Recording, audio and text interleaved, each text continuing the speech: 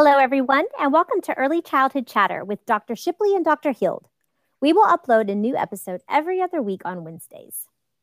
Twice a month, we come to you with a 10-minute professional development that you can quickly listen to for new ideas to try. Don't forget to subscribe to the podcast for notifications about future episodes. I am so excited. Today we have Dr. Tanya Mooney, who is a faculty member at the University of Arizona Global Campus and is seeking to embrace, encourage, and equip students for their profession.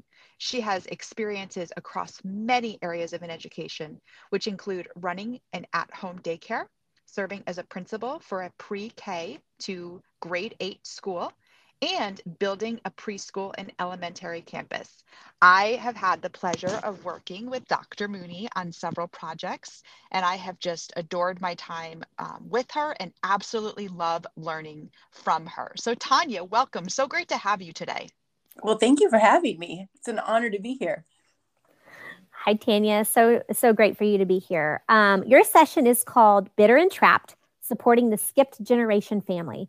This is such a relevant topic for so many, and I know even when I was teaching, it was relevant. So why did you choose this to talk about today, and why is it important to you? Well, starting in 2018, we were empty nest individuals. We were enjoying a home where our grandkids were quickly growing and developing, and we landed in a situation where their parents could no longer care for them, and we ended up raising young grandchildren again. So you go from an empty nest to a house full of bustling commotion from a 2-year-old, a 4-year-old, and a 5-year-old. So it's quite the challenge. Some have said it's a blessing and a curse, and I can attest to both of those. So we are living the situation ourselves. That is so true. So what is a part of the title that we are putting in the show notes today, Bitter and Trapped, Supporting the Skipped Generation Family? Tell us more about that. Well, when I consider the family makeup of a skipped generation and what we've experienced and what I've learned from others as well, often the grandparents are feeling very bitter for losing out a time of their life where they thought they would not have some of the responsibilities of young children, and they also feel trapped. But I think it's even more important to put our grown-up sides feelings away and, really look at the children. If we are feeling like that, we can only imagine what those poor kiddos are feeling, because they've obviously been through some type of traumatic experience, and they're not living in a situation that they may have wished for either. They want to be with their parents, and they might feel like they're at their grandparents due to no doing of their own. So we want to look at it from both sides. So when I was in the classroom teaching, I had many children that were living with grandparents, aunts and uncles. And I talked to my teaching friends today, and it's still the same, and it's even getting more and more. Yeah. So what are the challenges of these emotions of these children that are adopted by their grandparents? Different than children that you would adopt in a normal situation. Right. Well, and I was really considering this question as well before the kiddos arrived, and I had gotten a book by Sherry Eldridge. She is actually adopted herself, and she interviewed hundreds of individuals that had been adopted. And it was a book for those of you that just want to know about pure adoption. It's 20 things adopted kids wish their adoptive parents knew. And as I was reading the book, I could relate to so many of the emotions, the feeling of abandonment that is very common to adopted children, and wondering, where do I fit in? But when we're dealing with skip generation parents, a lot of times, they have started with their parents, and they have had many years possibly with their parents. So not only are they feeling that feeling of abandonment, they're struggling with the complexities and wondering, so why wasn't I wanted? I know my parents, and I see what happened, and I'm confused what happened. What part of this was my fault? So there is a lot of overlap with adopted kids. However, the ones that are living with grandparents might also be triggered every single weekend or when mom and dad come back around. when they see family pictures around the house, they look at them and they can land right back up in a situation where they're dealing with some of those raw emotions. So it's that constant reminder, because you are still within the family unit of their parents and whatever situation they had to go through. Dr. Mooney, that's powerful. My heart is just, oh my gosh, I want to do so many things right now. So a lot of our listeners are in early childhood education classrooms. We really want to make sure we are providing strategies to support these children in these classrooms and environments. So do you have some strategies about how to support children? Yes, I'm going to give three strategies that I would really like for your emerging teacher candidates, those that are getting ready to be early childhood teachers, to really consider, as well as those veteran teachers that maybe are just wondering, what do I do with these children that seem to be struggling in the classroom? So I'm going to talk about how to empathize with the situation. I'm going to share how to be prepared for those challenging days, and then to encourage you to provide that flexibility. So first off, please try to empathize with the situation. Again, that child is there in that household by no means of their own. And a lot of times it's the best case scenario. A lot of people we hear say, well, wow, it just couldn't be any better how it worked out. It still doesn't mean that they're happy with it.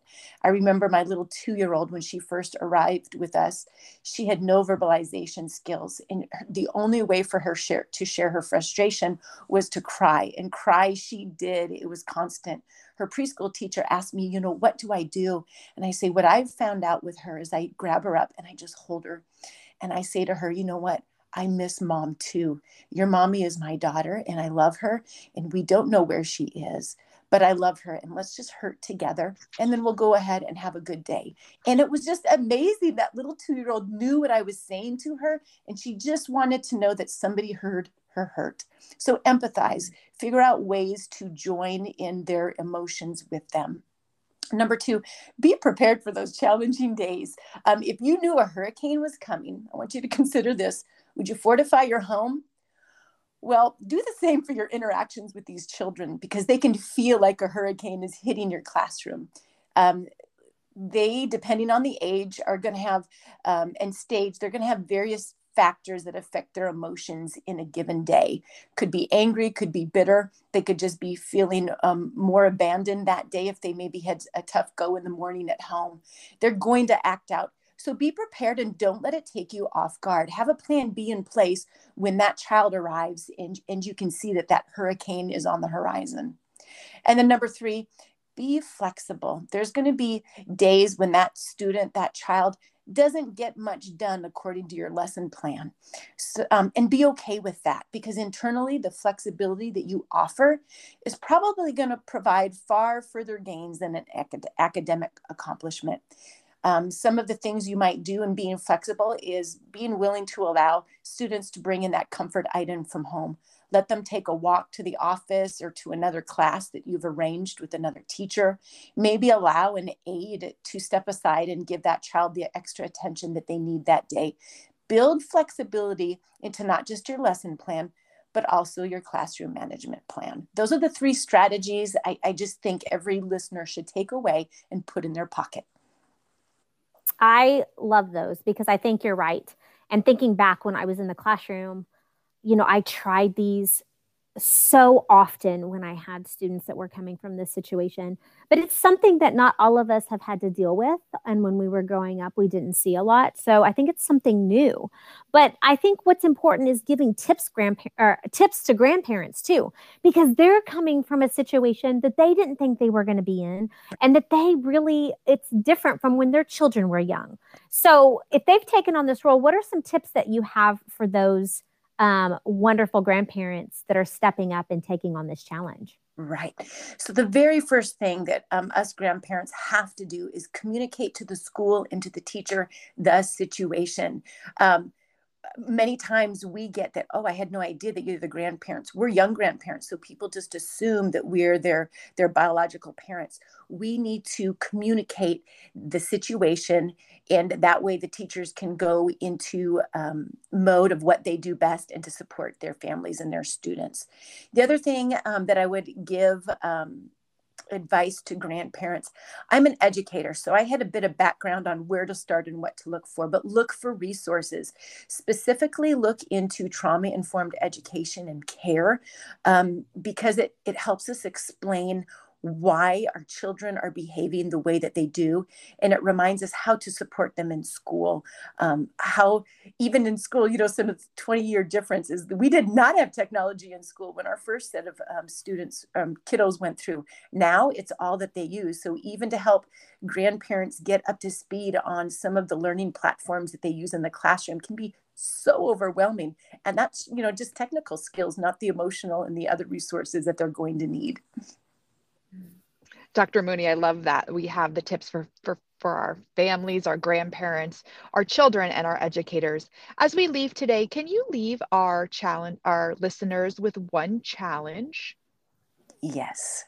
My challenge to you is to, if you haven't done it already, have a concerted effort in your teaching routine or repertoire to truly survey the families in your classroom, to get to know and identify the family makeups. There's so many cultural identifiers out there, and familial makeup is one of them. The better we know about family makeup, the better we can serve them.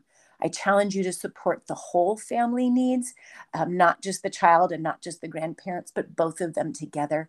Connect them to the resources that your schools might have, because these families are struggling, they're hurting, and a lot of times they are just in survival mode. So you can be such a tremendous bridge for them in helping them start to function more like the typical family, if possible.